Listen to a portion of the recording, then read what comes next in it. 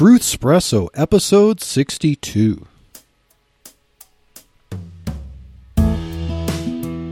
Face it, we all would rather sleep in this morning.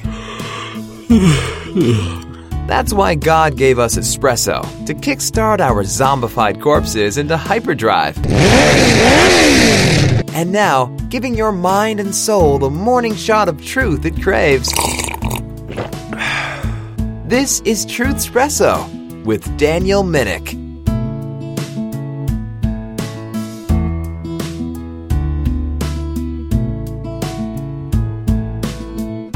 Well, hey there, welcome to Truthspresso. This is episode 62 of Truthspresso. Wow, this is amazing. God surely is blessing the Truthspresso podcast to allow us to discuss many different topics as they relate to Christianity, even economics.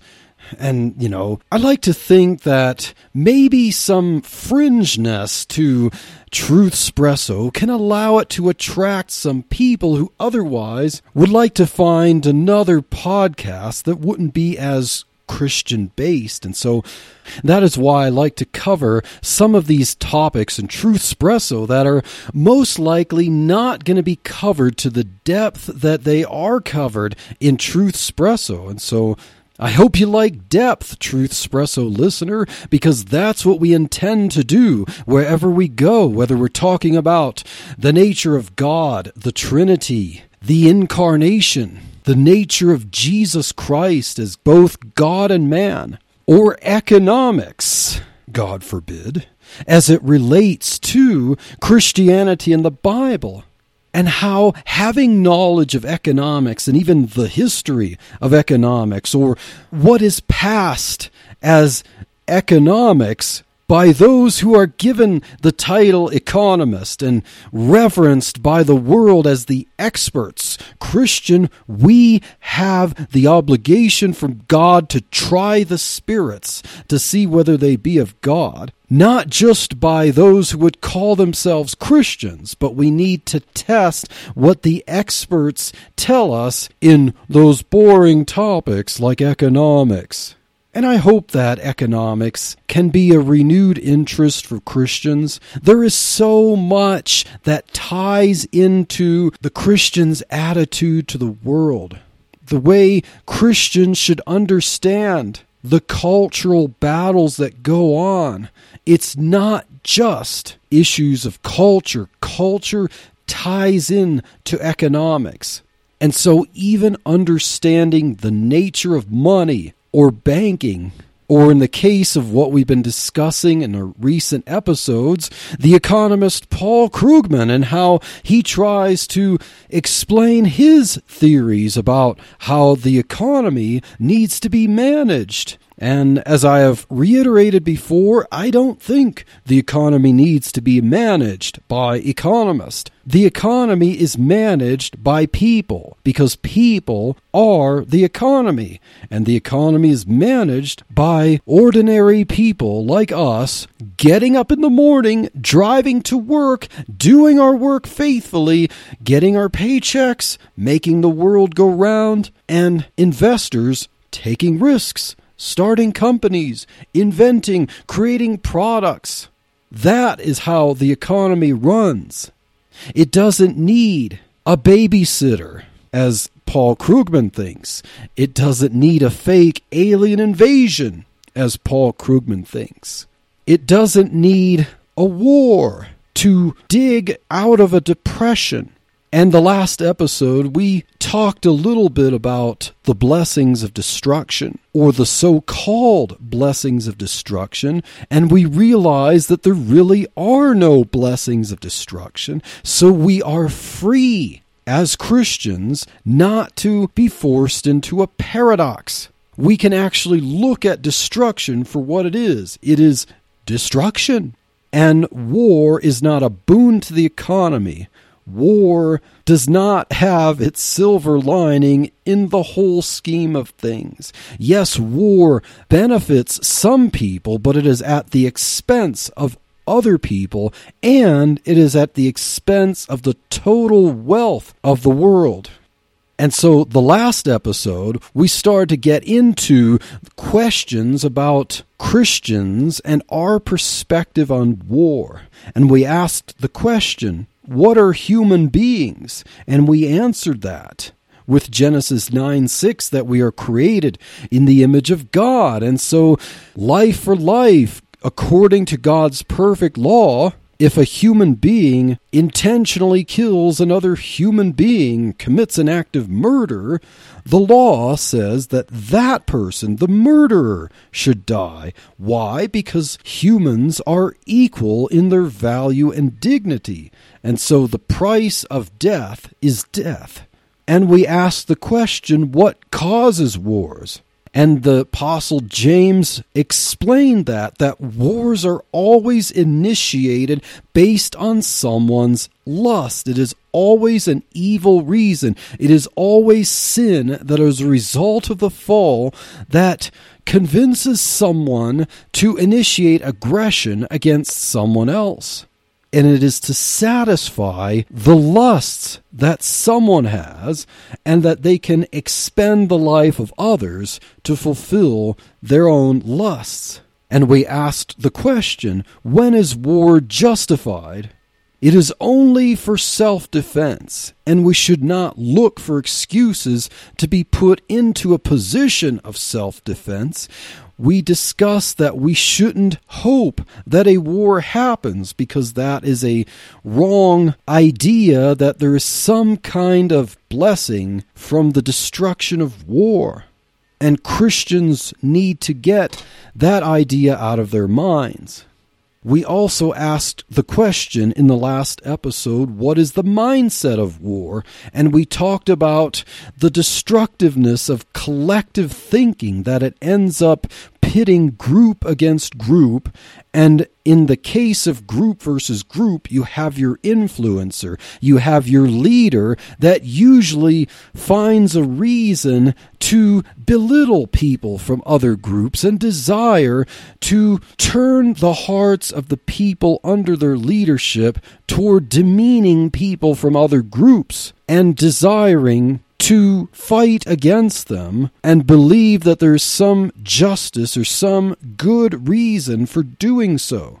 And that we talked about that thinking in terms of individuals, individual life, and the family unit, that normally individualism and the family unit promotes peace and trade and synergy working together. But collectivism destroys the individual and destroys families, and the will of the leader usually fights against the leader of another group, and incites warfare.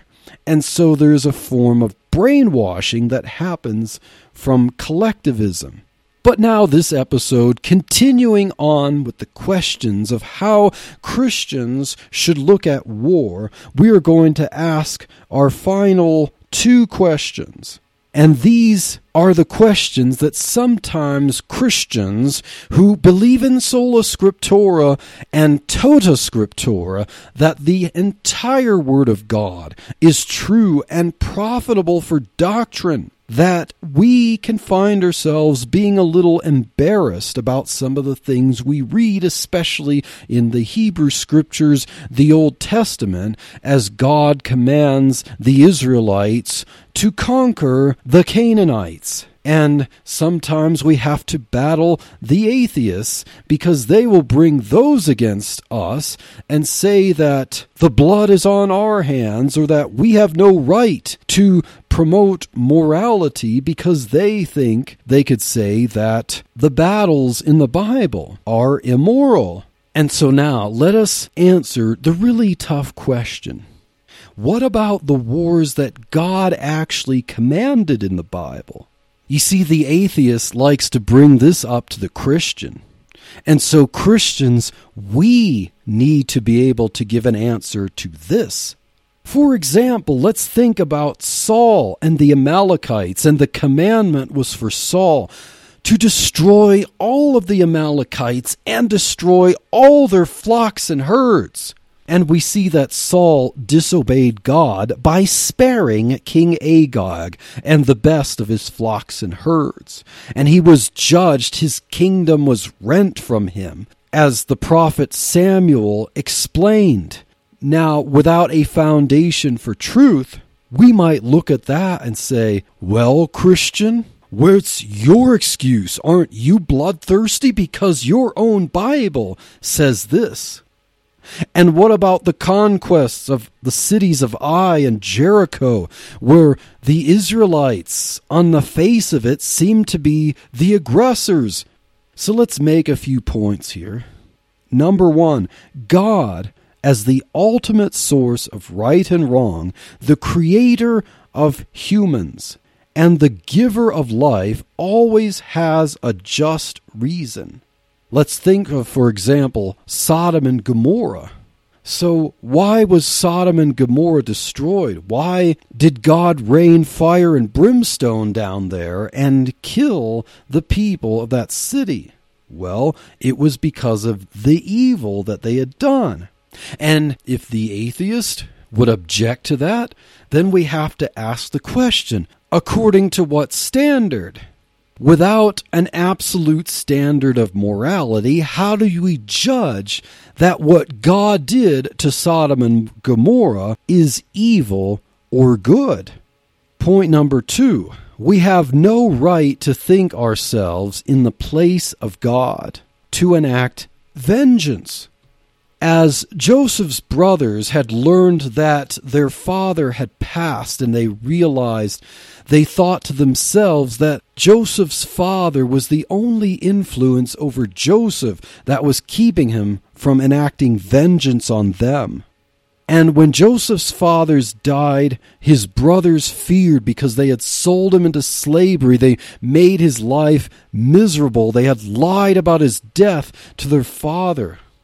And so they were afraid that Joseph was then going to turn on them.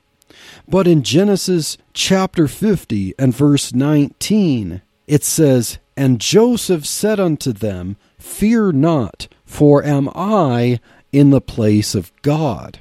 And so, Christian, we should ask ourselves the question, is there a cause for war? Let's ask the question, am I in the place of God? When God initiated war in the Old Testament for the nation of Israel, his chosen people, we need to recognize that we have no right to initiate aggression because we are not in the place of God. Only God has the credentials, the right to do that, the moral right, because when God initiates judgment on people, it is just and righteous because he is the one who has the authority over life and death. So we are not in the place of God. We have no right to presume the will of God that we can just initiate, preemptively go to war or look for an excuse for war. Point number 3, we don't have the special revelation or the covenantal authority to enact revenge on God's behalf. Remember that Jesus came, and that was the pinnacle of all history, and that Jesus is coming ultimately through his perfect and sinless life, and then through his atoning death, and through his resurrection, he brought forth the new covenant.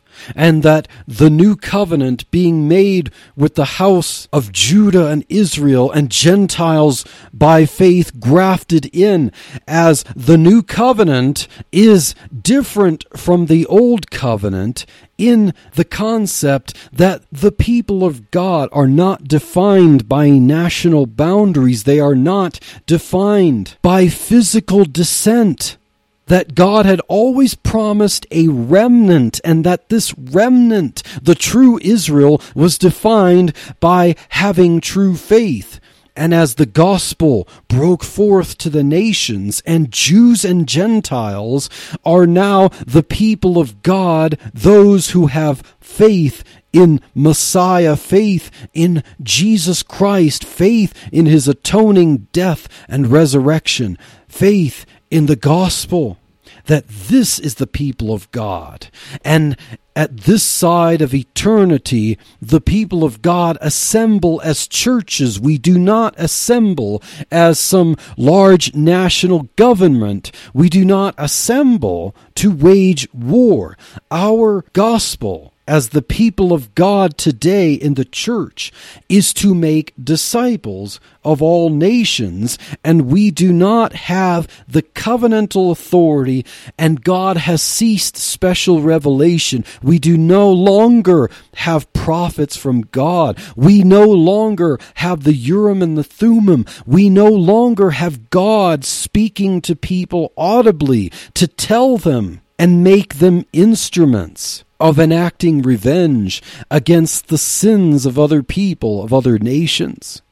What did the Apostle Paul say in Romans chapter 12 and verses 18 through 21? He said, "If it be possible, as much as lieth in you, live peaceably with all men. Dearly beloved, avenge not yourselves, but rather give place unto wrath. For it is written, Vengeance is mine, I will repay, saith the Lord. Therefore, if thine enemy hunger, feed him, and if he thirst, give him drink. For in so doing thou shalt heap coals of fire on his head. Be not overcome of evil, but overcome evil with good."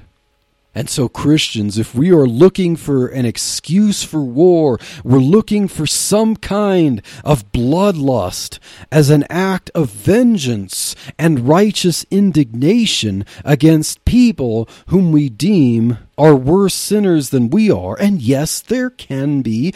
I'm not one to say that all sin is exactly equal in all aspects. No. A white lie has smaller consequences than theft and murder. So all sin is not equal in respect to scope and consequences. All sin is equal in that it breaks the law of God and makes us sinners and makes us guilty and worthy of the eternal vengeance of God, no doubt. But all sin is not equal in respect to scope and human consequences. But what is the Apostle Paul saying here? As much as it depends on us as Christians, live peaceably with all people. Do not bang the drums of war. Do not go looking for war. And God said, "Vengeance is mine." So there's the answer. We don't have the special revelation where God would use human instruments and tell them audibly or through the Urim and the Thummim or through appointed prophets that he's going to use them to enact punishment on other people. We don't have that today, so we have no excuse for preemptive war. And now, before we conclude this episode with our last question to answer, let's play our podcast promo for this episode, and this will be Quest for Truth with Keith Heltsley and Nathan Caldwell. And I've got to tell you, as the host of Truthspresso, I've got to like another podcast with the word truth in it.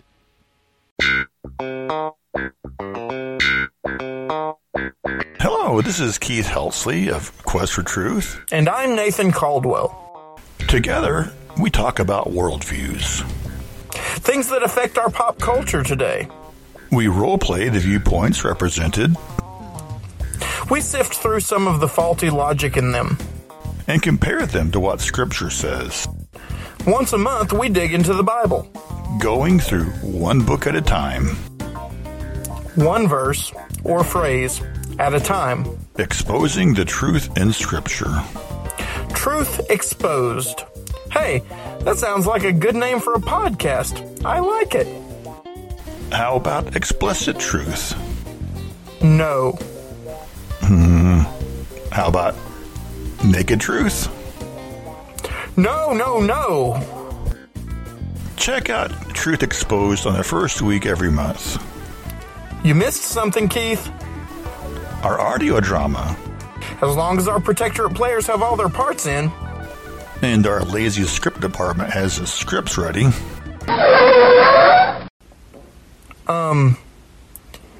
Isn't that you? Make that our hard-working script department. Watch for new audio dramas on the third week of the month. Quest for Truth. Because if it's true inside the Bible as well as outside the Bible. Check out life-truth.com. Wow, amen, guys. That commercial is awesome. I invite you, Truthspresso listeners, to check out Quest for Truth. Keith and Nathan just have wonderful, lighthearted personalities. You know, I think I have a little bit to learn from them. I can sometimes come across as a little bit crusty, like a curmudgeon on Truthspresso. So I think it's a little bit of a learning experience for me as I'm working on my own podcast here. So bear with me as I develop in Truthspresso. But if you want truth from the Word of God, from an uncompromising perspective, but from two cool, lighthearted guys, check out Quest for Truth with Keith Heltsley and Nathan Caldwell. And now, final question is, how should we view our enemies now? As I mentioned earlier, the commission that Jesus gave to his disciples before he ascended to heaven. In Matthew chapter 28, verses 18 and 19, it says, "And Jesus came and spake unto them, his disciples, saying, All power is given unto me in heaven and in earth. Go ye therefore, and teach all nations," or make disciples, the nations, baptizing them in the name of the Father and of the Son and of the Holy Ghost. So, how do we view our enemies? Jesus said, "If your enemy hunger, feed him. If he thirst, give him drink." And the Apostle Paul repeated that. We are to make disciples. We are to stop thinking of things in collectives like our nation and their nation, or our ethnicity and their ethnicity. When it comes to the gospel, the collective, as it were, are the saints. The collective, as it were, are those of us who believe the gospel, and we want to get people to join this collective. Jesus said in Matthew 5, verses 43 through 47, "You have heard that it has been said, Thou shalt love thy neighbor and hate thine enemy. But I say unto you, love your enemies, bless them that curse you, do good to them that hate you, and pray for them which despitefully use you and persecute you, that you may be the children of your Father which is in heaven. For he maketh his sun to rise on the evil and on the good, and sendeth rain on the just and on the unjust. For if ye love them which love you, what reward have ye? Do not even the publicans or the tax collectors do the same? And if ye salute your brethren only, what do ye more than others? Do not even the publicans so?" And this is a very powerful thought, because groupthink and collectivism is just that. It is saluting and loving those that love you. It is loving only those who are just like you and believing that other people are somehow less than human, less worthy of life, and that their lives are expendable, and that we can look for excuses for war. But Jesus says to love our enemies, and by extension, we love them the most when we treat them as someone who can be redeemed with the gospel. My friends, my Christian friends, how should we as Christians think about war? Are we ready to bang the drums of war? Are we ready to cast away the humanity of other people? That if an earthquake or a tsunami or a flood were to harm the citizens of the people of another nation, that we would sob crocodile tears and we would send relief to them. But once the leader of a collective utters the word war, that now their lives instantly are expendable. We don't think of them any longer as human beings created in the image of God. They're just enemies. They're subhuman, and they're not worthy of the gospel. Let me conclude with Psalm 120 and verse 2 and verses 6 through 7. The psalmist said, "Deliver my soul, O Lord, from lying lips and from a deceitful tongue." So what context are these lying lips and deceitful tongue? Well, if we look at verses 6 through 7, the psalmist says, "My soul hath long dwelt with him that hated peace. I am for peace, but when I speak, they are for war." Christian, are you for war, or are we for peace as much as it depends upon us? Let us seek peace where it can safely be found. Let us promote peace as much as peace depends on us.